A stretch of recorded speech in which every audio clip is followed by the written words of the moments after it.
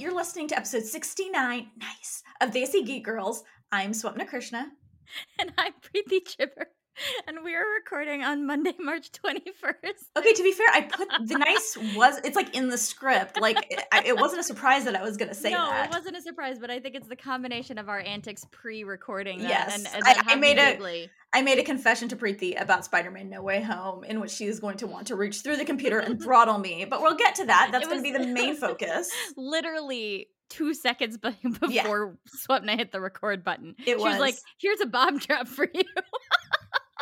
Here it is. Yep, it's true. And we'll get to that. That's probably going to be the first thing we talk about because Preeti is going to want to talk about it. We are. But first, we want to talk a little bit about a new trailer that dropped. Okay.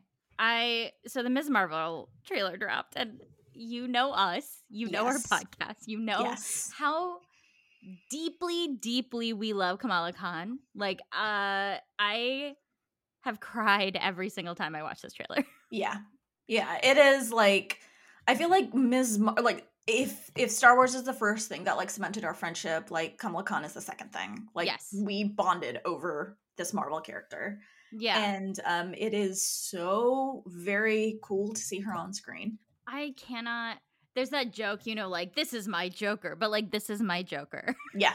Like, this is actually, though, like, so the controversy, of course, around this is that people are upset that they've changed the powers, it seems like, from the comics to the thing, which I understand. I'm okay with it. I don't know how you feel about it. I'm fine with it. I understand people's argument, but I feel very strongly that Marvel gets its characters and they understand why their characters click with audiences, and they're not going to betray the fundamental stuff about her. I understand why they changed the powers. Inhumans, I think, don't exist in the MCU, do they?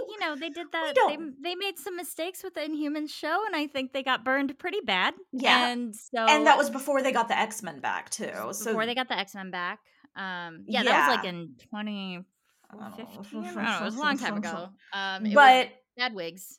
And because like then they've said the whole like Agents of S.H.I.E.L.D. isn't canon, which is like they dealt with the Inhumans. So I think they changed her powers just basically for narrative, and I do understand what people say that they are very fundamental to her, and like the realization that in the comics, the realization that she can change herself into like a blonde-haired like white girl is not gonna make her happier is a huge moment.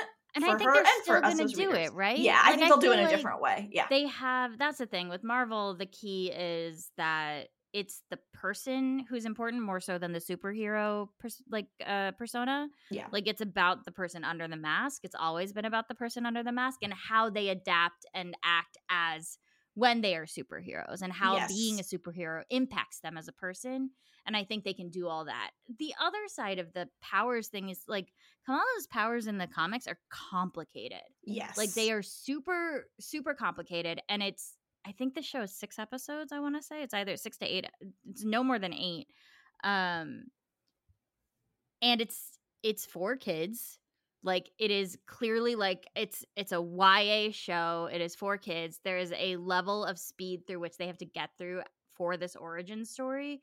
Like, it's not Peter Parker. It's not something where you're like, he has he can stick to walls. He's super strong. He has a healing factor, and he makes web shooters.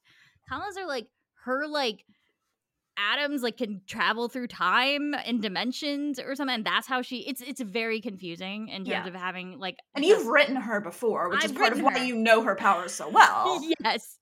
And even writing her, I had to be conscientious of how in depth I was getting, because if I got too in depth, it was like I wrote her for a very young audience, which is like 8, like second grade, basically 2nd to 4th grade, and it was like you have to be very conscientious about how in depth you're going with the powers, because it is confusing, and you get mired in the detail of the power instead of participating in the story. Yeah. And also, I think outside of comics, like a lot of Ms. Marvel is definitely part of popular culture at this point. But if a lot of people who know who the character is don't really know who the character is, if that makes sense. They know she's a Muslim American, teenager from New Jersey, and that's what they know. They don't know her powers the way, like, you use Peter Parker an example. Everybody knows Spider-Man's powers. Right. Even if you don't know, like, specifically, he got bit by a radioactive spider and that he can, he has web shooters, he can swing through the city. Like, people don't have that, like, just like secondhand knowledge of Kamala's powers. Agreed. So the trailer Yes. is I love the tone of it. I love the, like, very, like, I mean, it's the Breakfast Club, right? It's like, it's pulling from, and we're gonna talk about this, but it's pulling from what I loved so much about Spider-Man Homecoming in terms of, like, recognizing who the audience is, who this character is, and what is an appropriate tone, which is, like, Kamala Khan's whole thing is, like, she is, we said it was different than Peter Parker earlier, but she is very much a Peter Parker for the new generation. Yes. She's, like, coming of age. She's a teenager dealing with all this, like, stuff at the same time while trying to be a hero. Identity issues on top of all of that is on top of what Peter went through. She's also, like, child of immigrants, trying to see where she fits in that respect, like a Muslim American, a Pakistani American, all these things. And I'm just, like, in love with how they managed to pull all of that into a trailer and still make it look so fun and exciting. Yes, I totally agree. Watching this trailer is like joy for me. Like, it is really joyful. It is really profound. And I think here's the bombshell that I dropped on Preeti right before this. I don't love teenager stories on screen. I don't love watching them. I'm absolutely glad they exist. I'm glad they exist in the MCU because they need to, because there needs to be content for that audience, but it is not my thing. But I think this show will be, despite that, because of the cultural aspects and because of Kamala. Like, I think it will. So we were looking at IMDb just to double check we knew everyone involved, and, like, of course the head writer and showrunner is Bisha K. Ali, which is awesome. The lead actress is Iman Vellani, and she looks adorable and, like, so fantastic. Cute. But I was scrolling through and I had a minor conniption, and I literally fell out of my chair. Yes, because one of my favorite Bollywood actors of all time and Pakistani cinema actor and television actor Fawad Khan is going to be in an episode. I'm losing my mind. I am super excited about that. What? Yeah. Like, if you haven't seen, there's Kapoor and Sons. He is excellent in it. He's so good. There's actually also a Pakistani serial that is on Netflix that he's in that is really good. And I'm just looking it up because I did not remember the name, and I meant to write it down before we started, and then I didn't. He's also in Aidil Hai Mushkil, right? Aidil Hai Mushkil. Yeah. He's in as a primo, like A+ work. He is in a Pakistani cinema called Zindagi Gulzar Hai, and it was on Netflix. I watched it all on Netflix. It's real good. Mm-hmm. I highly recommend it. But he's going to be in an episode of Ms. Marvel. Yay! I'm so excited. Yeah. But yeah, the trailer looks really good. I'm really eager to see actually what they do with her powers. Given too. What they showed in the trailer, because they look cool. They look cool. They look very cool, and so they're gonna look cool. You know what it is? They're gonna look cool next to Monica and Carol's powers in the Marvels. Mm-hmm. I think the three of them, the visualization of their powers are going to look really cool together. Yeah, I agree. Right? I agree with that. Yeah. Yep. So this drops June 8th. I had a question for you. Mm-hmm. Obi-Wan starts May 25th? That sounds about right. Are these running concurrently? I think so. Cool. So you're going to get a lot of Desi Geek Girls. Yeah, I think so, because I think Ms. Marvel stops. Ms. Marvel will start when Moon Knight finishes. Oh. Because, like, Moon Knight start, like, May 20... No, Moon Knight is this month. Yeah, but it'll go through May, ends. Right? Yeah, and that's what I meant. Sorry, I don't know if I was clear. But, like, I think Moon Knight will lead directly into Ms. Marvel. Not in terms of story, obviously. Very different audiences there. And then, but, surprise guest, Oscar Isaac. Yeah. But just in terms of, like, Marvel and... Which means, like, and that's an interesting decision, because we've talked about how generally they have one or the other on, which means I think they might have more content in the fall, like more content coming up. Yeah. Or A, or B, they want something to lead into, I don't know when Doctor Strange and Multiverse of Madness comes in, but I'm wondering if something will like tie into that movie, and that's why they want so to. complicated. I know. But maybe that because we don't know how because there's no Terrigen Mist and there's no Inhumans, we don't know how she's getting her powers. Mm-hmm. Like Monica had to go through the barrier in WandaVision to get hers, right? Mm-hmm. Carol had to basically die and then get picked up by the Kree. So Kamala, we have no idea. Yeah, we don't know what her origin story will be, and like, so I'm wondering if there's a reason they need to air it in May, basically. Maybe. Because otherwise, like, airing both of them at the same time doesn't make sense. Because seems bananas. Yeah, but we don't have a ton of like. Yeah, if Obi-Wan starts like May 25th, there's going to be significant overlap between the two. Yeah, at least Obi-Wan, like 2 to 4 episodes. Right? If Obi-Wan is like 6 or 8 episodes also? Yeah. Okay, that's going to be a fun couple of weeks for us. Yeah. And speaking of, we'll pick up Star Trek Picard probably after this week or next week. I haven't watched. I have the screeners for 4 through 6, and I'm gonna be I'll be watching them this week, and then I will update Preeti on when we should record next. But I still love our discussion of those first 2 episodes. It was a good conversation. Yeah. And I expect our continual conversations will also be excellent. Yeah. Just saying. So. Yeah. Yeah. We're pretty great. All right. Spider-Man. Yeah. Okay, so about the bombshell. So one thing I admitted to Preeti like right before I pressed record is that I don't love these movies. I don't dislike them by any stretch of the imagination. But they are not, the Spider-Man movies are just not my favorite Marvel movies. And Preeti. Sorry, that's Thor the Dark World. I know. That is Thor the Dark World. I'm sorry. Nothing can supplant that in my heart. But it's just, I am not a person who loves like high school set movies. Part of it is probably because I don't like, and even I have trouble with like contemporary YA, probably because high school was not my favorite time. Mm-hmm. I was very awkward, and it's not. But anyways, for whatever reason, that doesn't mean I don't like these movies, and I'm upset they exist. But like, just like I don't go into them expecting for them to be my favorite movies, but I think this might be one of my favorite MCU movies. Like, okay. This blew like me. Like, okay, so I text Preeti, I'm starting the movie. I text her like 15 minutes in about something we'll get to. And then I don't text her for like 2.5 hours. And Seriously? She's like, where are you? Where did you go? Are you still watching the movie? And like, I was just so riveted that I didn't even pick up my phone. And that tells you something, because nothing holds my attention these days. But this movie was so mind-blowingly good.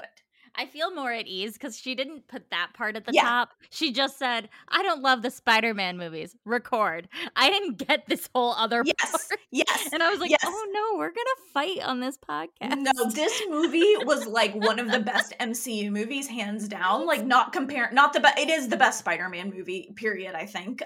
Maybe Into the Spider-Verse is but just I agree with you, but I think actually it's the best Spider-Man, like one of the best.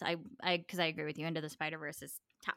Yeah, it's hard. It's hard to beat Into the Spider-Verse, but this to me was one of the best Spider-Man movies as a whole of a trilogy, because the trilogy subverted Peter Parker's origin story. Like, they took a 60-year, we laugh about Batman, we laugh about this notion of like, every time you have to see the pearls fall in the alley, or like Spider-Man's like, every time, did you know Uncle Ben died? And they managed to take a 6-year-old origin story and make it feel authentic and fresh and new and exciting in a way that I truly did not anticipate. I agree. And like, that being said, like, this movie was a fantastic movie because the first 2 movies set it up. Right? Like, it's not because like I'm like, oh, those movies were, but like, it is a long, this trilogy, in a way other Marvel trilogies have not been. No. This movie was a long game. Like, this long game, right? This trilogy was masterfully plotted, like the Agreed. arcs and stuff. Especially when you think about, like, my biggest criticisms for Homecoming and Far From Home were always, let it be a Spider-Man movie. I genuinely was like, I don't understand. Like, for me, it was always like back end stuff. Like, Mm-hmm. they want to make sure there's this like continual connection to the MCU with Peter. Like, they don't, because of this deal with Sony, like, they want to make sure Spider-Man exists within the Marvel Cinematic Universe, meaning you have to have like Iron Man, you have to have these like Happy, Happy has to, all these other pieces have to exist. And I was always like, let Spider-Man be Spider-Man. Yeah. And that's what they were building to in No Way Home, was like, that's his, like, grief and loss is a fundamental piece of Yeah. who Peter Parker is as a character. And Yeah. we watched everything he had for 3 movies, and then we watched him lose it all. All of it. We watched him work really hard to come to a place where he was comfortable with himself, comfortable with his powers, Yes. comfortable with his life. Yes. And then, like, in just, Oh, God, he my lost heart. all of it. And in some ways, it was his own his own decisions led to that. Like, it's just heartbreaking. It's constantly it's Peter, right? It's constantly choosing to do the hard thing, Mm-hmm. because with great power comes great responsibility. Like, that great responsibility is making sure the people around you are whole and safe, and Yeah. that's what matters. And so those are the choices he makes, whether he knows them or not. Like, he made those choices for like everyone in that moment. So Yes. whew, boy, okay. Okay, so let's start. Why into don't it? you take us through it, because you've seen it a couple of times now, and then take us through the plot, because I'm going to mess it up. Sure. So, of course, we pick up. I have to say, like, the end of Far From Home ends with him and MJ swinging through the streets. They stop. That amazing, like, surprise cameo. J. Jonah Jameson pops up, and we get him, like, with this release of Mysterio's video being like, Spider-Man is Peter Parker, and then hands go on his head, and we spent 3 years being like, oh God, what's he gonna do? So it kicks off literally right where we dropped off. The crowd is freaking out. They're starting to like come for MJ, being like, are you Spider-Man's girlfriend? Blah, blah, blah. He like picks her up, rushes away. And it's just it's very funny. It's a great introduction, I think, because it's like he's freaking out, Ned's freaking out, MJ's freaking out. Like, they like swing through the streets. It's a perfect setup to this movie that you don't realize is going to go the way it goes, because it feels very like Spider-Man, like, oh, hijinks, oh God, like, what are we going to do? He shows up to his apartment building. May is breaking up with Happy. Yep. Like, can anyone play sad sack like Jon Favreau can play? Oh my God. Oh my God, it's like, good. I feel like I've been watching him sad sagging since like 1997 or something. Yep. Like, it's so good. But so May's breaking up with Happy. Peter and MJ show up. There's another funny moment where May's like, she opens the door and Peter's like changing out of his suit, so it looks like other things are going on. Yep. They clearly don't know what has happened. Yeah. And so there's this very like a lot of physical comedy here, right? Like, Peter's like trying to get scene. the blinds down. Yeah. It's a great scene. And then of course, like, the news comes on, and it's like, I love the moment where May is like, is that our apartment? Yeah. Is that our house? Yep. And then he just like opens the window and is like, yeah, he's just like, oh. It was a very good scene. Yeah. And you were right. You're right in that, like, it sets up this like physical comedy, antics, hijinks, and it is a really nice setup to a movie that is not those things. It's funny. I was watching it with my stepdad, who is not a connoisseur, has seen the other movies, but like doesn't really remember it. And so he really enjoyed it. I did have to pause a couple times, because when I was watching it at the drive-in, because I did not go into a theater, at the drive-in, I remember being like, I love this movie, but this is a complex, complicated movie if you are not like super familiar. But like, I had to like pause, like I said, and explain a few things a few times, but he like thoroughly enjoyed the movie. I think even if you didn't know that Andrew Garfield and Tobey Maguire were old Spider-Mans, like, they explain it well. Like, oh, this is a Spider-Man from a parallel universe. This is a Spider-Man. Okay, let's go. Like, you don't need that fundamental knowledge of the movies or the villains to really Like, you miss Like, out on some of the, like, emotional beats oh, maybe, yes, but it's yes. still just such an enjoyable film, The so, emotional like beats and the humor. Yeah, and like, the I think humor. especially, like, the sad, but also the happy. But okay, let's, So Peter's being accused of the murder of Mysterio, who mhm. Jameson is painting as a hero. Yeah. Um, and like, the FBI come in, and I love Marissa Tomei. I love the way she portrays May. She's always been very strong as May Parker and has created a very strong character as May Yes. Parker. And I love the moment where she, like, opens the door and she's like, "Do you have a warrant?" Like, they come in anyway, and they take Peter Mhm. away. They're, like, questioning him. We find out, I love when MJ and May walk by and they're both in tandem are like, "Don't say anything without a lawyer." Mhm, mhm.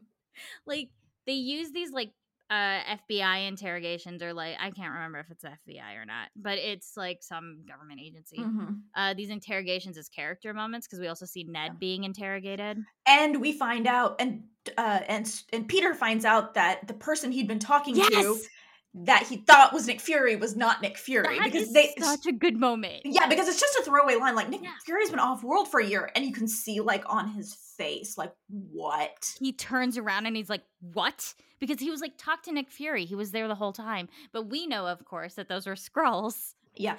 Poor Peter Parker. Yeah. Poor Like, Peter. everything that can go wrong has gone wrong. But it is still painted as this, like, this is really messed up, but there's no, because, like, Peter's unmasking for me, in terms of, like, I have an association with it from the comics, which it led to some dark stuff in the comics, Mhm. right? Like, immensely dark stuff. May gets shot. It's the Back in Black. It leads directly to the Back in Black series, where he basically goes to a prison and almost kills Kingpin through just beating him. And it's really intense. And it leads to, like, One More Day, where, like, all that stuff, which is clearly influenced the script. But the way the movie plays it is still pretty lighthearted, in terms of, like, oh, it's just a Spider-Man movie, Yeah. right? Yeah. You never really feel like he's in danger when he's in the interrogation piece of Yes. it. Yeah, yeah. Yes. Because we're about to come up on when you texted me, Yes, because, this is like, the first time I texted, because, like, okay, so here's the thing. I did not watch this in theater. I did not, I wasn't able to watch it it wasn't at a drive-in close to me or anything. So this is my first time watching it. Despite the fact that I had the Spider-Man hashtag muted for a while. It's been unmuted. I've I was pretty comfortable with, like, it's gonna get spoiled for me, and that's okay. And I was mhm. shocked at how much did not get spoiled, because while, like, the surface level stuff got spoiled, like, yes, I knew Charlie Cox was in it.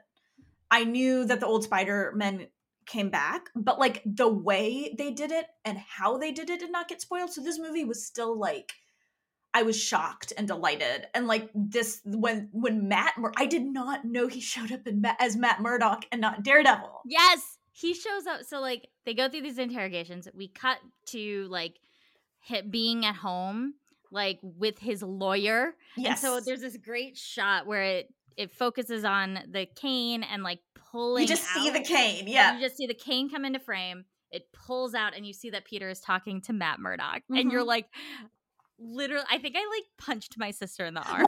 My husband and I just, like, we were just like, "What?" And then I paused it, and we just, like, look at each other, and I just, like, pointed at the screen, and I'm like, "What? What?" And he was like, "Rewind it." And, like, we were just like, It was so clever. It was such a, like, wonderful moment. Like, when you pair it with how Kingpin showed up in the Hawkeye series, mhm. it was such, like, a wonderful moment. And so Matt is explaining to Peter, like, I think you're gonna be fine. Like, they don't actually have, like, every whatever circumstantial. I don't know. Yeah. Either way, he's, like, telling Peter that he's gonna find happy. He's like, you probably need to get a really good lawyer. Yeah. But there's this wonderful moment where you're waiting, because, like, you're like, that's fucking Matt Murdock, Yeah, man. like, is he Daredevil? Mhm. Like, I mean, he's Daredevil, but you're like, is he Daredevil Wait, in what this? did I- Like, what? And then, like, he's got his sunglasses on, and he's doing Charlie Cox so good. He's still so good as Daredevil. And a brick flies through their window, which, whoever threw that, by the way, they're on, like, the 17th floor or something. Like, whoever did that was trying really hard. And he just, like, catches it. Matt does. And Such there's a good this, like, moment. great moment where Peter's like, how did you do that? Like, it's a great way to illustrate, yes, this is Matt Murdock, this is Daredevil. And of course, Matt's like, I'm a really good lawyer. Oh my God, it was so good. It made me so excited for whatever Disney's, like, I was already excited for whatever Disney's going to do with him, but like, he's so good. He's so good. And it was such like, we do not speak of Daredevil season 3 in this house. He was so criminally underused in that 3rd season, in my opinion. And it's like, just let us have this. Like, I like bring Daredevil in a real way. Yeah. I think we can do it. And I think we can do it in a way that is still Charlie Cox's version of the character. Yeah. In the MCU. Yes, I agree. Right? I agree. So then all of this is going on, and Matt basically tells Peter, he's like, you're off from the legal side, but this is gonna be hard for you life-wise. Yeah. Just a heads up. Like, this is going to, there are a lot of people who hate you and think that you murdered Mysterio, and there are people who are on your side. And that's what we get to see then over the course of the Netflix montage. This is your favorite. They go to school. Yep, and I was just like, oh. Really boring. They go to school. He's with MJ. The MJ stuff is very sweet. It's very sweet. It's very cute. They clearly like care about each other so deeply. It's like chaotic when they get to school. The Ned stuff is hilarious too, where like he's part of this, like, and they're like they're like about to make out, and then Ned's like, hey guys, so glad we get to finally be alone. And they're like, yeah, but it's nice though, right? Because they never treat him like, he never really is treated as a third wheel. No, there's like, never like the eye roll or the yeah, like it's just like, all right, we're not doing this right now. I guess we're not doing this now, right? And it is like he is just as important to Peter as MJ is, which is wonderful. And he's important to MJ too. I think that's the big thing. Like they're genuinely friends, and they have their own dynamic, and I think that was really important. It's so nice. So they get to the school. It's super chaotic. That scene with Hannibal Buress, Jay Smoo, and oh my God, who is the last? Oh, and Martin Starr. When Peter shows up, and the three of them, like Hannibal Buress being like, Mysterio was right. Yep. And Jay Smoo and Martin Starr being like, shut up, man, you're embarrassing yourself. And then like Martin Starr created that whole like thing for him. I was like, this is so good. Like, I would have loved to see more of them, but I understand obviously it doesn't make sense for it in this movie. It was still really funny though. It was really funny. This is where we find out that like he goes to the roof, meets up with MJ and Ned, and we find out that they want to go to a college together. They want to go to MIT together. They want to do their backup schools together so they can all still be together. Yeah. After all of this. And Peter's like, there's crime in Boston, right? Like, I can fight crime in Boston. And I was like, you're so cute. Yep. What the hell? And then there's this very, like, classic CW style, like, waiting for the college letter montage, which I don't know if you did this, but I was, like, in the theater. I was like, you need the big envelope, That envelope's small. Like, come on, guys. That envelope's small. Yeah. Yeah. Like, the big envelope means you got in. The small envelope means you were rejected. We know this. No, I don't know. Does that apply anymore? I don't know. Like, I don't know. But like in our day, back in the day, in like the olden days. 20 years ago. Oh my God, don't say that. That's true, isn't it? Oh my God. Oh God. But the big envelope. But yes. But so basically, they all find out they were rejected. They all get rejected from all their schools. They meet up for the MIT one at Peter Pan Donuts, where MJ works, which I was like, cute.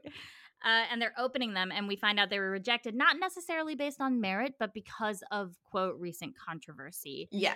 Which Peter's like, what the hell? You guys didn't even do anything. You just helped. Yeah. Like, and then I did like this a lot too, where he's like he sees they're like Halloween decorations. I laughed out loud. Right? Yep.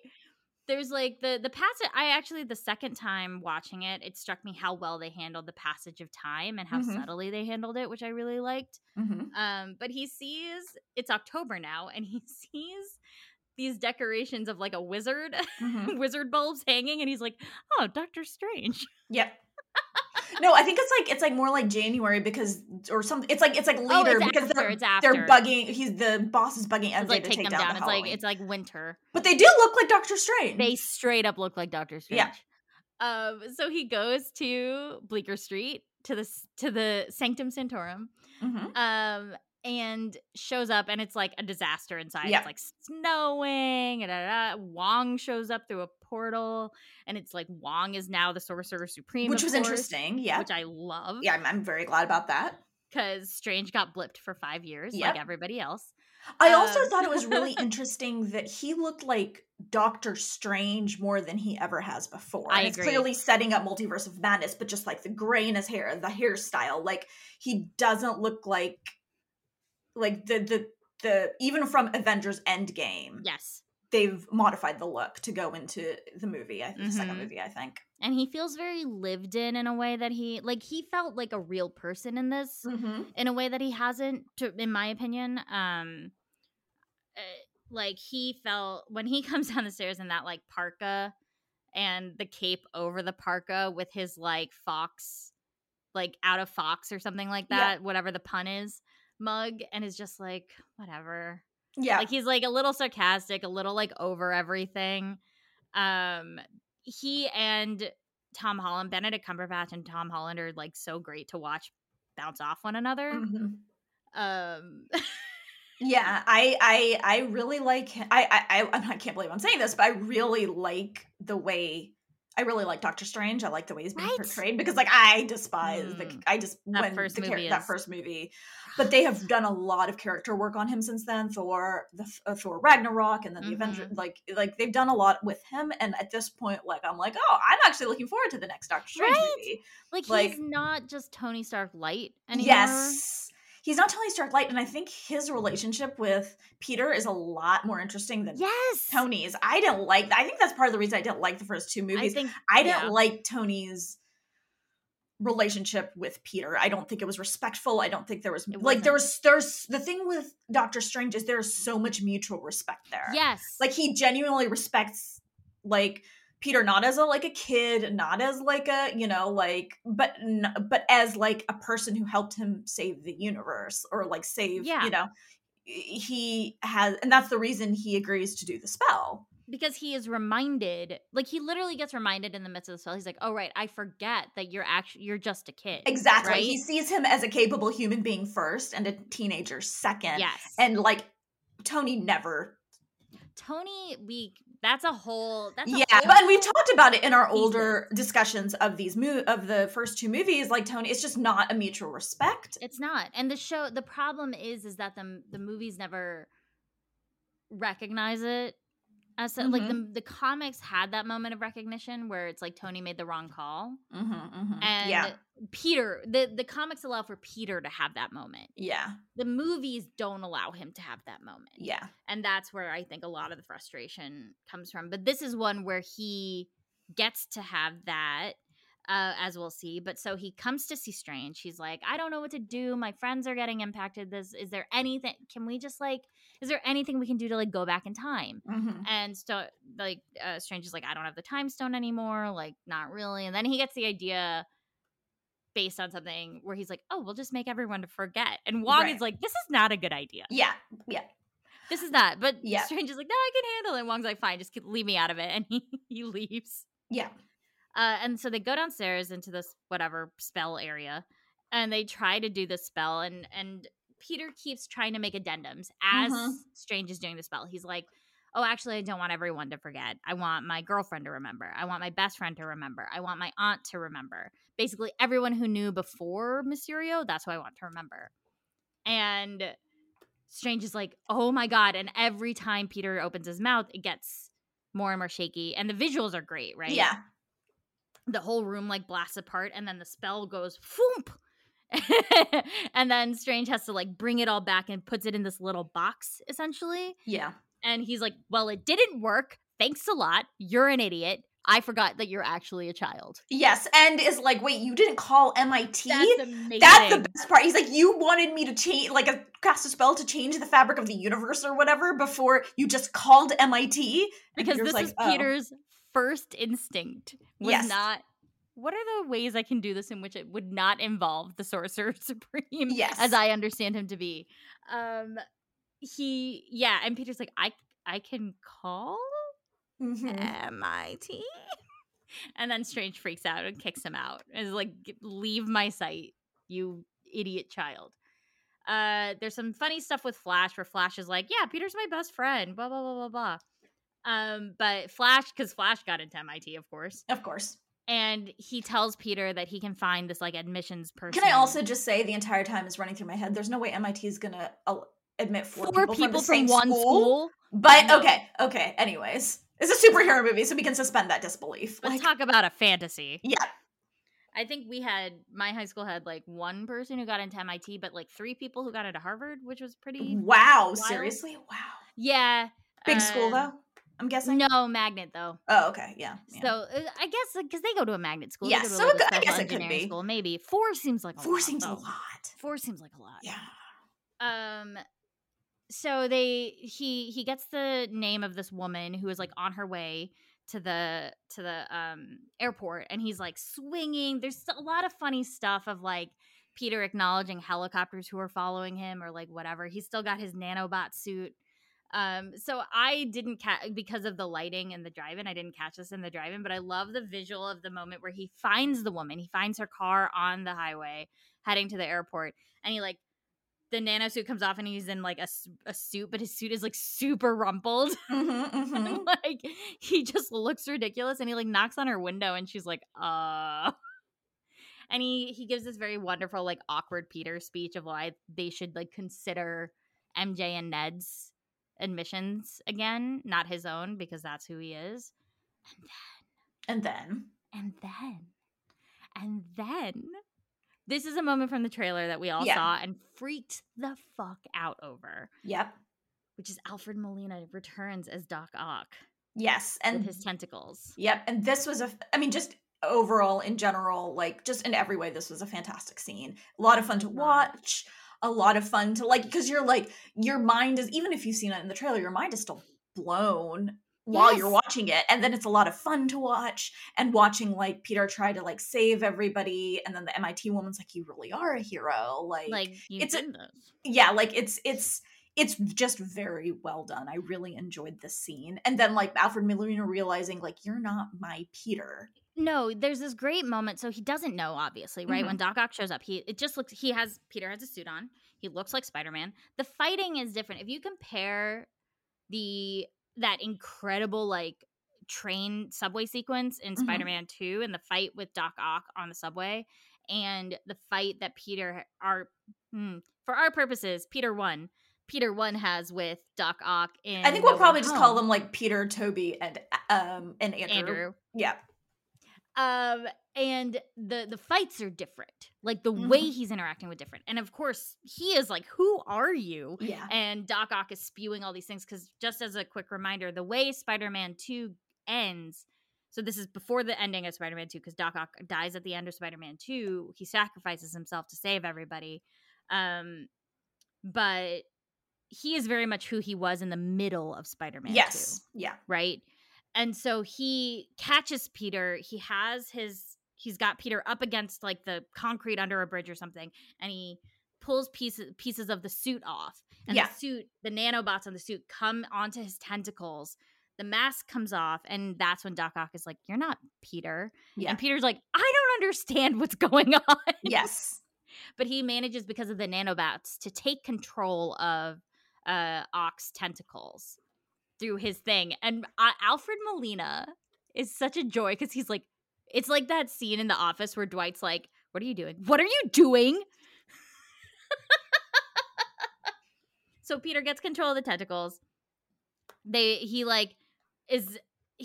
end up back at Doctor Strange's, because Doctor Strange has figured out some anomalies are happening. Yes. And he puts Doc Ock in like a cage, and there's a great back and forth where Molina's like, magic? And Doctor Strange is like, don't engage with him. Yep. And so they're in like the basement of the Sanctum Sanctorum, which is not like the like regal place you feel like it should be. No, it's a disaster. Yeah. It's like yeah. It's exactly what you expect the basement of like a, 200-year-old New York brownstone Yeah. to be.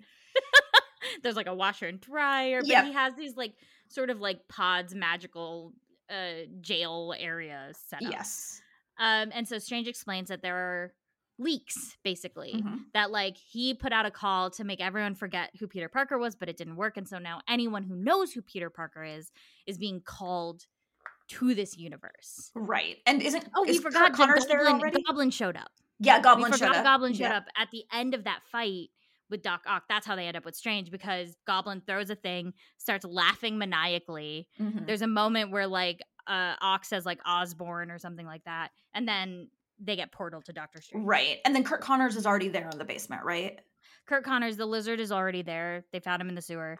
So two things: Rhys Ifans and Thomas Hayden Church could not actually be in the movie. They were like, so all their stuff is like very CG, very minimal, because the two of them couldn't come to set for whatever reason. I think they were like filming other things or something. I don't know what it was.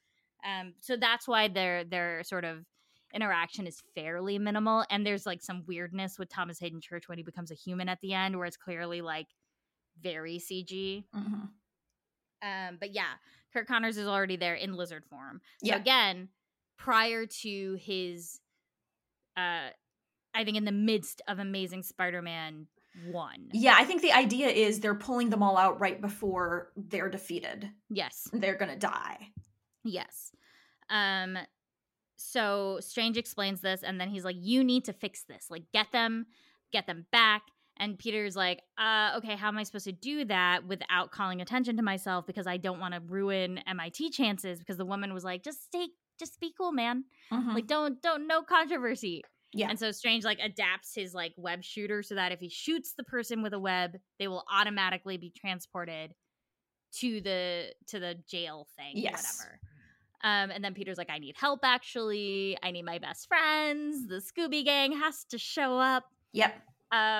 Which was a wonderful moment of bringing Ned and MJ into the inner sanctum, so to speak. And Strange is so over it. Yep. And then the Otto Octavius scene where they're like, what's your name? And then he's just like, it's so good. It's so like, first of all, MJ gives Strange a dressing down of like, you can say please, okay? Like, this is also kind of your fault because you're the adult here, which is true. True. Absolutely true. They go downstairs. They're like, Ned's like, I'll be the guy in the chair after. Also, who does a spell, starts a spell like this and doesn't explain to Peter, like, okay, this is what's going to happen. Right? Everybody is going to, like, he didn't, okay. No, anyways, he didn't do anything. Absolutely. This is Strange's fault. Yes, okay. This is not Peter's fault. No. This is Strange's fault. Yes. He was the adult. Yes. Peter is like 17 years old. Yes. Yeah, so they go downstairs. There's some funny bits with like the beard dye that Ned finds. There's like a washer dryer in the background. All this stuff. And they talk about like what they need to do. And then they find out there's like some kind of anomaly happening at like a military off base with they don't really know what's going on. And Peter's like, okay. And aside to say, someone threw green paint at his suit earlier when they were like, you killed Mysterio, that he hasn't been able to get out. So he has to wear his suit inside out, which I thought was really clever and cool. But so he goes out there. He's got his phone taped to his chest so that MJ and Ned can see what's going on. Which I thought was a really nice touch. Very nice touch. Very, very funny. He gets there, and who is it but Electro? It's Jamie Foxx from Amazing Spider-Man 2, arguably the worst. I would say worse than Spider-Man 3. One of the worst Spider-Man movies. Through no fault of its cast. Yes. Everyone tried really hard. But the Max Dillon in that movie is absurd. So I really like that they let Jamie Foxx be Jamie Foxx. Yeah. Right? Yeah. He is like a different Max Dillon. I will be honest, I've never seen Spider-Man 3 and I only saw Amazing Spider-Man 2 once. I think you're good. Yeah, I've always felt that I'm good there. Like so I don't really remember it much, but yes, Jamie Foxx is fantastic in this movie. He's so good. He like so Max Dillon shows up and Peter of course tries to shoot him, but he's pure electricity. What do you do, right? He's drawing power from these like huge things. Electric towers, yeah. Thank you. Power lines. So he's not physical, he's purely electric. So at the end of Amazing Spider-Man 2, he gets pulled into the power grid and just sort of like dissipates into the power grid. And this is presumably just before that happens in that movie. Yeah. And then he's about to like electrocute Peter when this huge thing of sand comes up. And it's Sandman from Spider-Man 3. And in Spider-Man 3, Sandman, one, you find out Sandman's the actual person who killed Uncle Ben. Or he was with the people who killed Uncle Ben. I can't, it's one of the two. Oh, okay. So he was part of that. Two, he, at the end, sort of like, is like, I never wanted to be this person. And he apologizes to Peter and he helps Peter. They come to an understanding. Okay. So he's in a different sort of like position than the others. Which is why he helps Peter at the beginning. So, which is why he helps Peter at the beginning. Because he is like, I don't know what's going on. Peter's like, can we just take this guy down and then we'll figure it out? And so they team up. They get Electro. They like physical so Peter can shoot him and he ends up back. He shoots Sandman. Sandman ends up back. He fixes things. So they come back and now they have Lizard, Doc Ock, Electro, Sandman. Yeah. Right? Yeah. And then May calls him at this point, right? So then we cut and we see Willem Dafoe. Yeah. Who's Goblin, but we get one of those great scenes from Spider-Man where he's having the conversation where there's Willem Dafoe Goblin and there's Willem Dafoe Norman. Yeah. And they're talking to each other and the Goblin is taunting him and then he has the mask off and Norman is just confused and doesn't know what's going on. Which was an interesting like development from who he is in Spider-Man. Because there is a descent from Norman to Goblin in Spider-Man, but I feel like it's much cleaner in that way. Like we don't see this sort of messy moment where there's a real intensive fight between the two, because here Norman like smashes the helmet before going off because he's like, I don't know what's happening, what's going on. And then then May calls Peter and is like, I think I found someone you're looking for. Right. And like Norman is, says like, I went to my house and somebody else is living there. Oscorp doesn't exist. My son's not here. Yeah, like, it was really just like sad. You feel very like sad for him. And then so Peter brings him. Well, there's a moment, I think this is important but for what happens later, is he gets to Feast. He like shows up and May tells him, because the whole point is that these guys just need to go back to their universes. Yeah. Strange is like, we just have to send them back. Get everybody here and we're sending them back. Yeah. And so May is sitting there with Norman and Norman looks pathetic. He sounds pathetic. He sounds broken and sad. And she like gets up and goes to Peter and she's like, he's lost. I think he's lost. I think he needs help. And Peter tries to be like, it's not my problem. It's not my problem. It's not my job. And she's like, we have to help people. And so they go back and this is kind of where they have that conversation and they find out that everyone there was on the cusp of dying. Yeah. Right? And basically Peter's going to send them back to die. And he starts to freak out about it. Strange is like, it's the death of a few versus the death of many. Like, I don't think Strange is wrong in his approach. No, I don't think he is, but that's not. Yeah, like, and Strange genuinely doesn't believe they can be saved, right. too. He doesn't think they can be saved. He's like, we have to get it back before reality tears. Yes. And so he creates this like box thing that contains the broken spell. And when he presses the button, everyone goes back to where they're supposed to be. And Peter is like hearing May's words in his head. And he's like, we have to try to help them. Like, what do we do? And so then there's this like wonderful mini fight between him and Strange because Peter gets the box away, tries to run for it. There's a lot of great like visualization. And Peter, like, one of my favorite moments is like Strange is like, you can't beat me. So he like pushes Peter's aura like out of his body. And he's trying to take the box, but Peter's body, despite not having his spirit inside of it, is like playing keep away. Yes. Spider sense, I think, right? Yeah, I think that makes sense. It's Right? just like instinct. It's instinct. And he's like, how are you doing this? And Peter's like, I don't know, but this is the coolest thing that's ever happened in my life. Yeah. Then we get this fight in the mirror universe is one of the coolest things, right? Yes.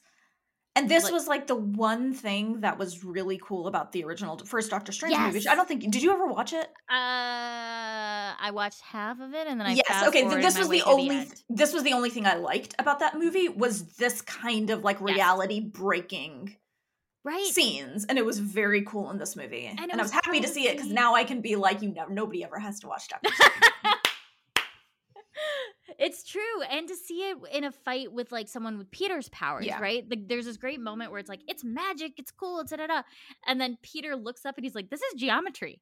I can Yes. do geometry." And he just Yes. starts doing math, and that's how he defeats Doctor Strange with math. Yes. He, like, ties him up so he's, like, falling through the Grand Canyon, essentially, and he gets the box, and he gets away with the box, and he and MJ and Ned kind of have this conversation, and Peter's like, I have to try to help them. Like, I have to Mhm. try to fix them, essentially. And they're all like, I Mhm. don't need to be fixed. Da, da, da, da, da. And then he takes them to Happy's apartment where they're Happy's staying right apartment, now. yep, and there's a fabricator, one of Tony Stark's fabricators Yeah, there. Happy stole one of Tony's Yes. fabricators. Go So Happy. basically, they start with Doc Ock because he seems the most reasonable. I think I can understand why they start with Doc Ock. Right, Like, because it's just like a chip, right? He yeah, basically is like, right now the tentacles have control of Doc Ock. We need to flip it so Doc Ock has control of the tentacles, yeah, right? It's a great scene actually because like Norman and Peter are working very closely together. Arguably, they should have started with Norman. That's mhm, fine. mhm, But they're working very closely together, and Norman's like, "Listen, if you ever want the short commute of a cross universe thing, like I would love to hire you." It's awesome, right? We yeah, it didn't is. in the first two movies we didn't get to see a lot of like Peter as the like math science nerd that he Mhm, is. So this was mhm, really joyful. But they creates a chip. He like Doc Ock is like fighting the whole time. May is there. May is trying to like humanize these people. He's like giving Doc Ock water, blah blah blah. And he's the saltwater scene. I laughed so so funny. hard, She was like, she offers him water, and she's like, "Do you prefer fresh or salt?" And he's like, "What?" and She's I like, was like, "What?" too. Like, I and was then like, she's "Why like, would you? Is that a normal thing people?" And then she's like, "No, "'Cause of the octopus." I was because like, of the "Oh, octopus." oh, It's right." so funny. It was so funny. So funny. And you can see I love that too because you see where Peter sort of gets his like what is funny to him. Yeah. But so they get the chip on and it works. And Alfred Molina just being like, "Oh my dear boy." I was like, "I want to die. This is so good." Yes. And of course, they're working on he and Ock and Norman start splitting up duties because they need to fix Sandman, Lizard, and Electro also. Peter finds a way to like Electro. Meanwhile, when he came in, noticed the arc reactor and was like, "That Mhm. looks good." Mhm, mhm. But Peter puts like a power dampener thing on him. Like they're figuring all these out, and there's this moment then that Peter's spider sense kicks in, or the tingle as they're calling it, but he can't get a handle on what it is. Yes, because there's so many bad So villains many in bad that guys. room. And there's this like wonderful scene where it's like so tense, you know something's gonna go wrong, and he's like looking around, and you don't know who it's gonna be in the moment. And then he like shoots a web at Norman, and it's because the goblin has come out because Molina had said, like Ock had said to Norman, like, "You're almost free of him. He'll be gone soon." Mhm. Which of course the goblin was like, I don't think so. Yeah. And then everything goes to shit. Yes, and I mean, this is a hard scene to watch. Peter gets like, so, okay, Oh my god. so May goes and gets they'd almost like, finished the serum to, like Cure. the cure or whatever to Mm-hmm. cure Norman, Mm-hmm. and May goes and grabs it while Peter's, like, fighting all these villains, and it's really brutal. Tom It's Holland's getting the shit kicked out of him. like through ceilings, and it's from like everybody. It's like um uh the lizard was in like a truck downstairs and he bursts out, and meanwhile Jameson had a trail on Yeah. Peter the whole time, so he's there with a camera, so he sees the lizard bust out.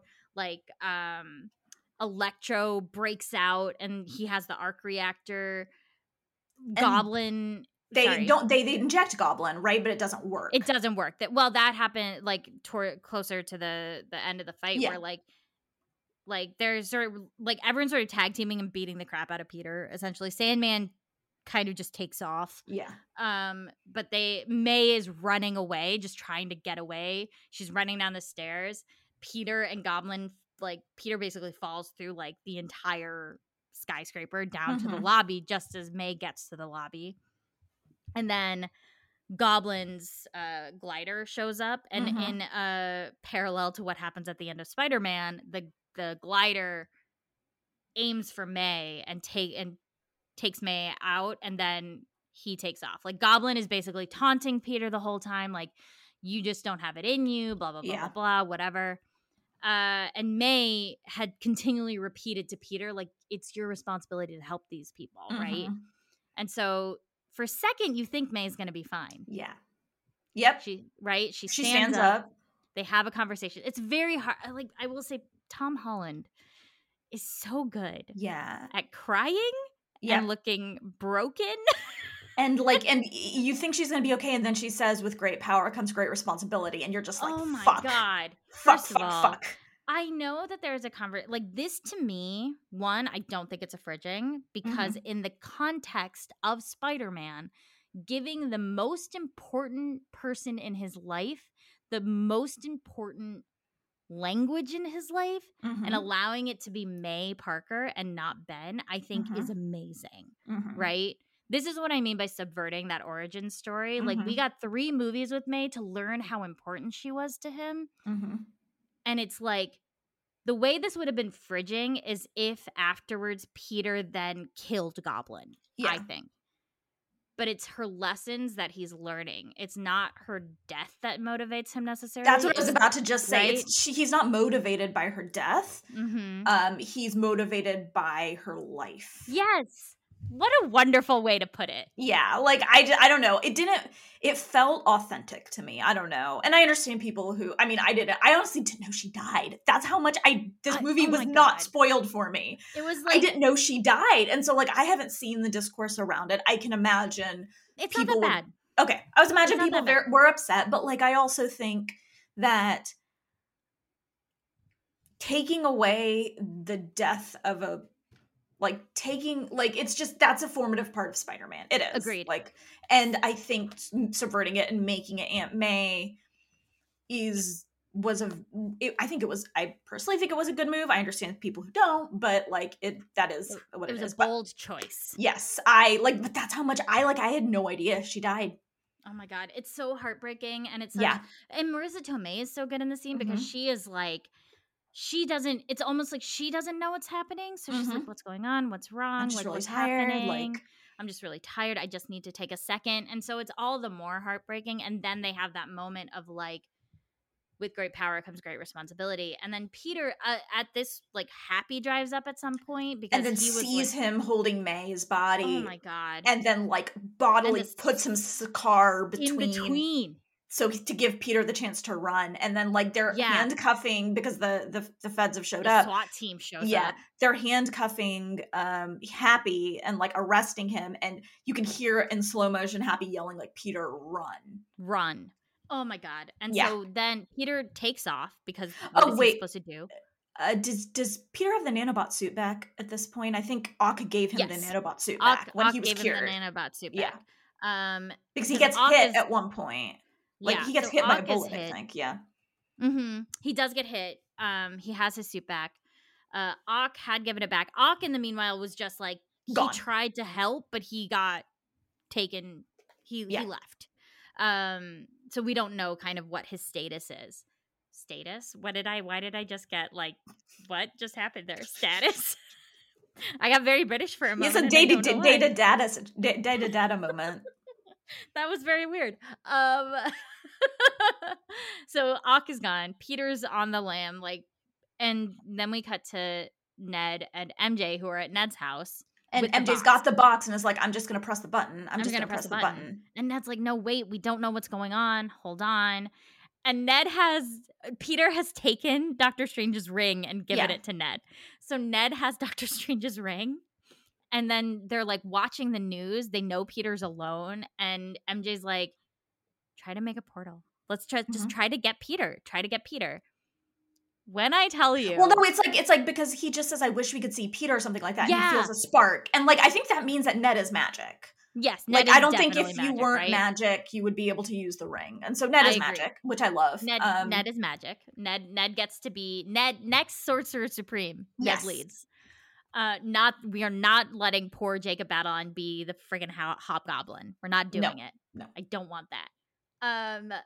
But so he opens the portal and it's shadowy. It's an alley. You see the figure of Spider-Man in the back, and of course, like there's like this tension, and he runs forward and he because they're like, Peter, come on. Yeah, like, they're yelling for Peter. He comes to the portal and he pulls off the mask, and it's Andrew.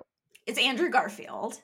Did you freak? I mean, I know you knew. I knew it wasn't going to be Peter, but okay, well, let's get to the next part, and then I'll let you know how I felt about this. Okay, and then they're like, okay, well, let's do it again. Maybe. Well, no. First, they're like, prove it, right? They're like, prove you're Peter Parker. Because they're like, who are you? You're not Peter Parker. You're not our Peter Parker. And so there's some funniness. I like this moment, though, because it allows that Filipino-American culture to come through. Like, Ned's Lola is there. They don't have English translations for her Tagalog, for her Tagalog. And Ned is sort of responding to her in this like very Child of Immigrants way, where he's like answering her in English, and like it was a really lovely like scene between the two of them. It felt very authentic. It felt very authentic. And so Andrew is like crawling on the ceiling, and Ned's Lola is like, could you get that spider web? I also really like the scene because it gave us a funny introduction to Andrew Garfield, who did not get to be funny very much because he was so angsty in his movies. He was so good as Spider-Man. And this movie, he got to be good as Spider-Man and Peter Parker. Like, the writing was equal on both sides, whereas in the Amazing Spider-Man movies, to your point, he's like emo edgelord Peter, but he's like very funny as Spider-Man. Yeah. So that he proves that he's Peter, and so they're like, okay, let's try again. And so Ned's like, let us see Peter, blah, blah, blah. And then it opens up, and it's Toby! It's not Toby. in the suit. Not in the suit. He's just in an outfit. As the youth pastor line killed me. Especially because, like, Toby's demeanor is just very youth pastor the whole time. Like, when later in the movie, when Tom is like, I'm part of the Avengers, and he's like, God. I love that for you. It's so great. It was so What funny. Are they? But, okay, but going back to it, so I knew, of course, that everybody knew before the movie came out that Andrew Garfield and Tobey Maguire would be in this. But I really thought it was just going to be for a 3-minute fight scene, and it was going to be very gimmicky. They were going to quip at each other, and then it was going to be done. I did not expect this in-depth, like, character study of Peter, this, like, basically coming of age for our Peter, and like just the way, like, I did not expect them to be like this fundamental like part of this movie. I didn't expect them because Marvel often doesn't give you the scenes you want. No, like that way, like they don't give you the scenes they want because they're so focused on plot. And XXX has to happen in this movie to set up the next 3 movies. You don't get those smaller scenes, and I feel like they were just like, okay, this movie is going to be 30 minutes longer, and we're going to really use these 2 actors, and they did, and it was so well done. Right, and give them the moments they deserve, because both Spider-Man 3 and Amazing Spider-Man 2 are rough ends for these characters, because they were not handled well, let's say, right? Which we'll definitely get to that too. So we have Toby and Andrew there now, who are there to like, we have to go find Spider-Man, and Toby's like, is there somewhere he would go? Like, I know there are places I would be alone. And I love the like moments between the Spider-Man where he's like, I go Empire, I go Chrysler. Yep. Empire's a better view. Like, there are these like lovely little sweet moments. And MJ is like, I know where he'd go, and it's the top of the school. And they show up, which this moment was heartbreaking, because first it's MJ and Ned find Peter, and it's just the 3 of them like hugging and like trying to be okay.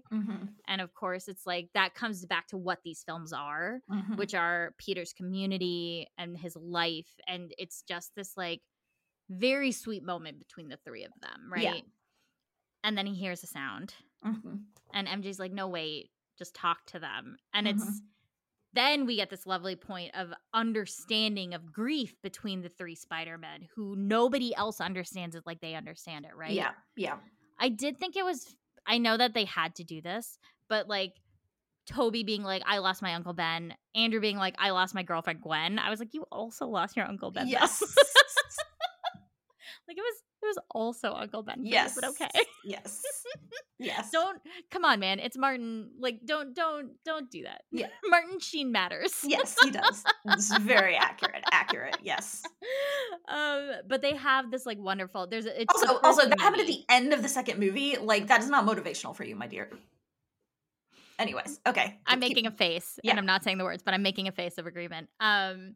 So they have this great moment, of the first of many great moments between these three Spider-Men, because literally no one else in the world will understand what Peter Parker is aside from Peter Parker.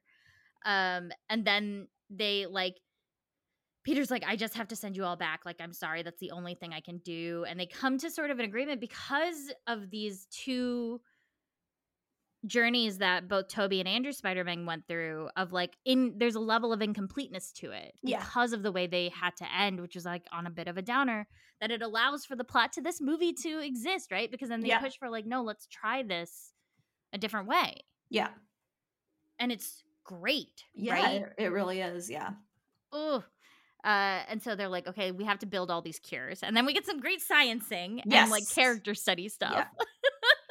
It was. That was a great montage. Right. It's a great montage where they're building all these things because they're all super smart. There's a moment where Ned's like, do you have a best friend? And Toby's like, yeah, but he died. He tried to kill me or something like that. Yeah, he's like, he tried to kill me, but then he like turned around and saved my life, and he's gone now. And Ned's just like, oh God. Yeah.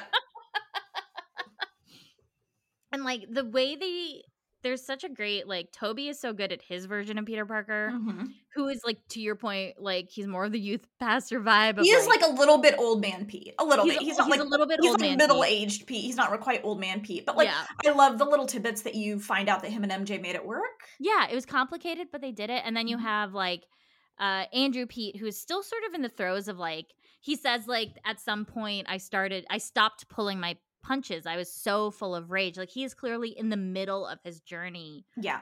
To getting to the point where he can be Tobey's Pete, right? Of that acceptance of that. He's like by himself. He's like doing what he can. He hasn't met an MJ, like any of those things. And so it was a very like great character study of Spider-Man / Peter Parker. Yeah. And so they build all these things. They have these conversations. And then they're like, okay, now what? Yeah. And then they're like, where can we get them? I know, the Statue of Liberty. Yeah, which is being rebuilt with like a Captain America shield, which was interesting. Okay. It's choices. It was like, don't forget, Steve, like Captain America sacrificed himself to save us all. Yeah. / went back in time and had like whatever, okay. Better than putting an arc reactor on her chest, I guess. True. Yes. I would prefer the shield to okay. Yeah. Fair. That makes me okay. So they like get the villains to come using Jameson by just doing like Peter calls in and sort of like, it's really lovely. Like, it's a very like MCU Peter Parker moment where he's like, oh, I'm gonna do this, wish me luck, and you're like, oh. And they have the because the villains want that cube. They want, that's the only thing that's gonna get them away from this world, and they don't want to be away from the world because they're quite happy existing in this new world. Because they know, they all know they're gonna go back to die. Yeah. So he like shows the cube on camera, and of course, like, then there's this like great sort of like moment of build up where they're like I love the moment between like Tobey and Andrew where he's like, do you want me to crack your back? That was really it was like really cute, and it's like just such camaraderie and immediate love between these three characters. And it felt when very Andrew Garfield's like, I love you. And they're both like, thank you. It is. It was really just the like little scenes. I am so glad that they gave us the room to have those, because like I said, like so many movies, you want these little scenes and you don't get them because we've got to move the plot forward. We can't have a 3.5 hour movie. Got to move the plot forward in these Marvel movies. And I am so glad they they just like accepted a runtime of like 2.5 hours and gave us the 30 minutes of just talking. And it didn't feel like 2.5 hours. I will say, like, it didn't feel long. So they're like getting ready for this, and of course everybody shows up at the same time. They all start fighting, and it's not going well. No, it is not going well. They're trying too hard to be individuals is what they figure out. So they show up. Peter throws the cube to MJ, and she and Ned are supposed to portal out, and so they open the portal, but then Ned can't figure out how to close it. Yeah. So he's like trying to figure out how to close it. Meanwhile, these fights are happening. And there's a moment where all three Spider-Men then show up back together They after getting their regroup. butts Yep. beat. And this is where Peter has that moment where he's like, have either of you fought with a team? And they're like, no, we're kind of more individuals. And he's like, well, I've been on the Avengers. And then there's that great moment of like, I love that. and then Andrew's like, genuine. That's so great. Is that a band? Yeah. Like, no. And then Peter's like trying to explain it. And then he's like, wait, it's not important. Just follow me. And I love this too, because it like shows that he's learned about how to be a leader, how to be a part of a team. He's understood tactics. Like these are things that are very subtle, but like I like it. Like it's I really like that. Cute. It's very sweet. It's also showing like how this Peter is different than the other two Peters. Right, he exactly. Didn't have to be alone. He didn't have to start alone, I should say. And it also shows how fundamental his community is to him. Whether Yes. it's being part of the Avengers, it is, Ned and MJ, Aunt May. Like it shows that it's just showing us again how much he has to lose. Yes. So they agree on like a game plan. They have their Peter 1, Peter 2, Peter 3 figuring it out, and they start to attack as a team. And it starts to work, right? Yeah. Like they get Lizard, they get Sandman, Electro, they're having trouble. They have to really team up to try to fight Electro, and it's not working. And then Doc Ock makes his miraculous appearance and helps them. For a second, you think that he has turned. Yep. And then he turns around and then defeats, like pulls that thing, like puts the thing on Electro so he gets his power dampened again. And there's this great moment between Doc Ock and Toby where he says, "My dear boy, how are you?" And Toby says, "Trying to be better," which is a direct line from the Spider-Man 2. And it's just like, oh my God. Like I was basically crying like the entire last half of this movie. There are a lot of really wonderful throwbacks, which we're not citing all of them, but I want to just a quick appreciation for getting Willem Dafoe to say, "I'm something of a scientist myself." Again. Yes. Willem Dafoe was so good in this. Good. I mean, they all were, but like, I feel like I need to, like, he was him and Alfred Molina, so like, and Jamie Foxx, them three really. They like really killed it. We should say the Goblin is not here yet. Yes. Goblin has not yet shown himself. They're just fighting the others. So now they've taken down basically all of them. Yeah. And then Goblin makes his reappearance. And he's taunting Peter, and he's like coming for like MJ and Ned were able to get the portal closed, so they're both there too. And there's this moment where MJ, there's like this explosion and she starts to fall backwards. And in Amazing Spider-Man 2, they picked it up directly from the comics in terms of how Gwen Stacy dies, which is that she falls, Peter shoots a web at her, catches her in the stomach, and the ricochet breaks her neck. And so she dies. And this is a moment where MJ is falling. The scene is specifically deliberately mirroring that moment in Amazing Spider-Man 2. Tom Holland's Peter can't catch her. Andrew Garfield, which I called, by the way. Yes, you did. I was like, this is going to happen. From the trailer, you did. In August of last year. But he swoops in and he catches her. And I actually want to bring up like the script, because the script got released. And there's this moment where Andrew catches her and they land and she's just like freaking out, but he is clearly a mess. And the script says about him, overwhelmed with emotion, Webb vs. Peter nods, having just relived the worst moment of his life when he lost Gwen Stacy in The Amazing Spider-Man 2. This time he prevailed. And you see it like all on his face. You do. Yep. Right?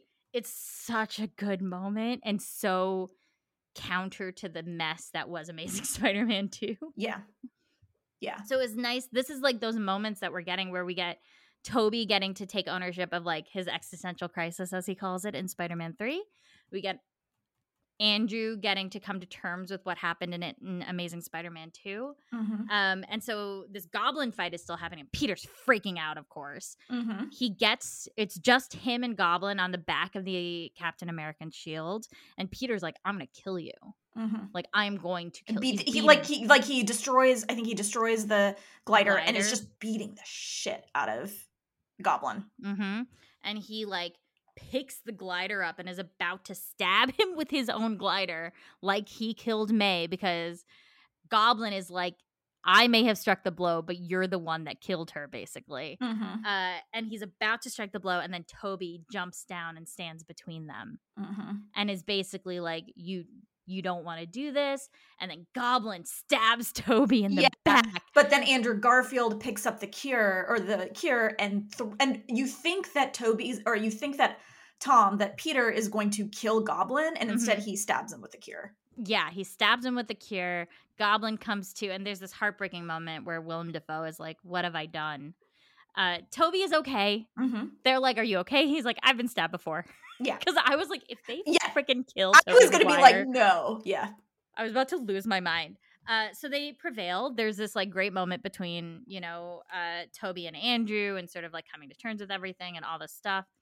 And then Peter launches himself back up. And meanwhile, the spell, Goblin exploded the cube. Yeah, he destroyed the cube. The spell that Strange had contained at the top of the movie exploded, and there are literal rips in reality happening around them. And Strange has come back. He's super pissed off. He had come back mid-fight, and they were like, just let us do this. He's trying to contain these rips, and he doesn't know what to do. And then Peter flies up there, and he's like, wait. Because Strange is like, they're all coming to you. Everybody's coming to Peter Parker. They are all thinking of you and coming to you. And Peter's like, well, what if they forgot? What if Not forgot I was Spider-Man, but what if everybody forgot that I forgot about Peter Parker? Yeah, it's like, what if they forget their relationship to me, Peter Parker? Yeah. And Strange is like, that means everyone would forget. Like, everyone. Including Doctor Strange.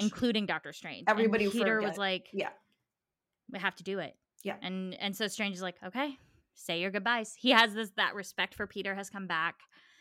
So Peter goes down first to the two Spider-Men. And there's this like, oh God, this moment where they're just like, they basically are like, we're so glad we met each other. We're so glad this happened. And they hug. And it's very cute. Peter then goes off to like say goodbye to his friends. There's a moment between Andrew and Toby. He goes to say goodbye to MJ and he tells her what's happening, which I appreciated. Yes. I really appreciated, because I was like worried he wasn't going to tell her, and I really appreciated he was just like, hey, you're going to forget me. It's the only way, but I will find you. Because earlier on, he had tried to fix them he tried to fix things without talking to them first. Like when he went to Doctor Strange, he didn't tell Ned and MJ. And MJ was like, it's fine, but next time just tell us so that we can talk about it first. And so this time he tells them that this is the only way. And it's heartbreaking. Yes. Like they are all like, so and he's lost already. Like he just lost Aunt May. Like he has already lost so much, and now he's going to lose everything else. But he says, like, I will come find you. I will explain everything to you. Like, I will tell you guys. He and Ned do their like handshake.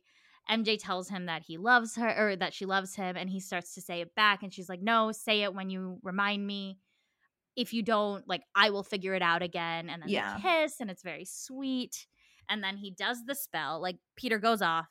Strange does the spell. Cut to several months later, and Jameson is doing a broadcast, being like, talking about Spider-Man, and he clearly doesn't know who Spider-Man is. Yeah. So the spell has worked. You have Peter running down a sidewalk with a piece of paper where he's like practicing what he's going to say to MJ. And he walks into the Peter Pan Donuts, and Ned is there already, like, I think, or is about to be there. He walks in, like, while they're in the middle of talking. And Peter's like, I'm Peter Parker. And MJ's like, okay. Yeah. And meanwhile, her and Ned are talking about going to MIT. And they're so excited. Yeah. He's like sitting at the counter, and Peter's listening to them be so excited. And she comes back over, and he's about to tell her, and she pushes her hair back, and he sees a Band-Aid over a cut from that she had sustained at the battle. And she's wearing, I didn't notice this, I saw this in a gift set later, she's wearing the broken Black Dahlia necklace he bought her in No Way Home, or in Far From Home. And so she clearly doesn't know why, but there's a connection there. I think that matters. But he chooses in that, you see him decide in that moment not to tell her. Yeah. And it's so heartbreaking. Yeah. It's so intensely heartbreaking. And so he leaves without telling her. Then there's a moment at May's grave. With Happy shows up. Happy shows up. Happy does not know who he is. And he says that he knows May through Spider-Man. Peter says he knows May through Spider-Man. And then they have a little moment, and then Peter leaves, and then you see him getting his own apartment. Like, he gets his own apartment. It's kind of a shitty place. He like clearly he's studying for his GED because he didn't graduate high school. And then you see him like Just be put the suit Spider-Man. on and then running because The that's suit what he he has made. left. It's not his nanobot Yeah. suit. It's a suit. There's a sewing machine with fabric. You see he's making his own stuff now. This movie ends with the Peter Parker who is that isolated superhero that we know. This Yeah. was a 3 trilogy movie origin story for Spider-Man. Yeah. And it was funny because when we first talked about Homecoming, you and I were both like, "Oh, thank God it's not an origin story." Like, But this get was it. this entire trilogy was an origin They story setting tricked up. us. Yeah, and it's fantastically done. Ugh. There's Yeah, one it's post-credit sequence I don't yeah. did you watch it? The Venom Yeah, post-credit there's sequence. just a Yeah. very funny post-credit sequence where Tom Hardy is in some, uh Bar somewhere. with Danny Rojas from from Ted Lasso, and he's just like, it's Venom. It's Venom is like talking shit, and Eddie is trying to deal with it, and he just as he's about to say like maybe I'll go talk to this Spider-Man in New York, he disappears because it's when Strange sent everyone back, but the camera focuses in, and there's a little bit of black goo left Yeah. behind. Yeah. Just a tiny bit of black goo. Although Toby had a line about that in the movie, right? Where he's like, don't. Did I make that up? I don't remember. I He don't know what mentioned something about black goo, I want to say, because that's what Spider-Man 3 was, but maybe he didn't. I don't remember. I don't remember. But and then there is a second post-credit scene, but it's basically a trailer for That was just the Doctor Strange trailer, Doctor right? Strange and the Multiverse. Yeah, like it's technically a post-credit scene, but it's just a trailer, so God, I don't think this we need to movie talk was about that. so good. But It's yeah, so this movie was good. really good, and it's interesting because they have basically confirmed the Spider-Man 4 is happening, right? Have they? I don't know. I think so. But so I Googled it after because I wanted to know for this.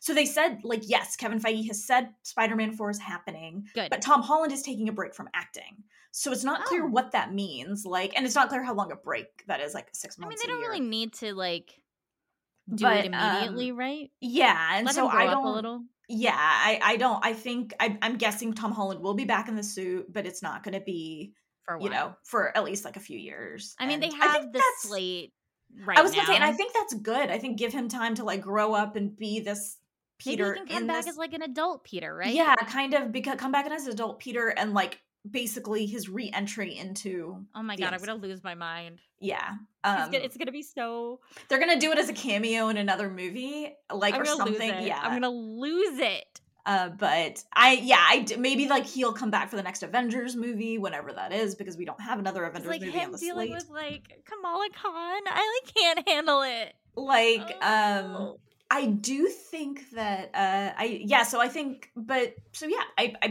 this movie was fantastic. Like I said, it surprised me. I was surprised at how much didn't get spoiled. Very impressed. I knew like the basic outlines of what happened and the plot, but like I went into it and I don't know. I don't know what else I have to say, but I really, really like this. I think this was a fantastic movie. I'm gonna see it. I'm gonna watch it like a million times. I was like, this discussion has made me just want to go back and like start at the like Andrew and Toby scene and just watch that like 45 minutes again because it's so good, the three of them. Like so happy for them all. I'm so happy for Toby and Andrew. Me too. That they get to like close out their legacy, right? Yeah. And like end them on such a positive note. Yes. And I loved how respectful, because they didn't have to be. No. They didn't have to be this respectful of the legacies of the previous Spider-Man movies. They really didn't, and I'm so glad they were. Yes, I agree. Because there was so much good about, even like the Amazing Spider-Man series, which I know people have serious problems with. Andrew Garfield is so good at Spider-Man. Mm-hmm. He was so good, even in those movies, at playing Spider-Man. And like here, his Peter Parker with his anxieties and his like there's a point where he's like, you guys are so cool, and I'm not. Yeah. And they're like, no, what? Don't talk about yourself like that. Mm-hmm. And it's that sort of like meta commentary of like, he's also great. Yeah. He's still Peter. Oh, I loved it. I just loved it so much. It was a great movie. It was so good. Okay, we've been talking for like an hour and a half. So yes, should we go ahead and talk about what we're doing? What are you doing? Okay, as usual, Tar Valor Bus is still happening for our Wheel of Time fans. We are reading, what book are we reading? We are reading The Fires of Heaven right now. And of course, Spider-Man Social Dilemma is available for pre-order. Please pre-order it. I am very excited about this book people are starting to read it, which Yay! I have. Yes, actually, I have anxieties I have a galley. Like I haven't read it yet, but I'm going to. I'm very excited to dive in.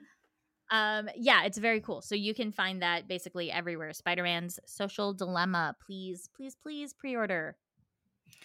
I am still doing Star Trek Picard recaps at StarTrek.com. I've been really bad about promoting those because they go up the day after the episode airs, and like I always forget. But I'm going to set a reminder so I am better about that.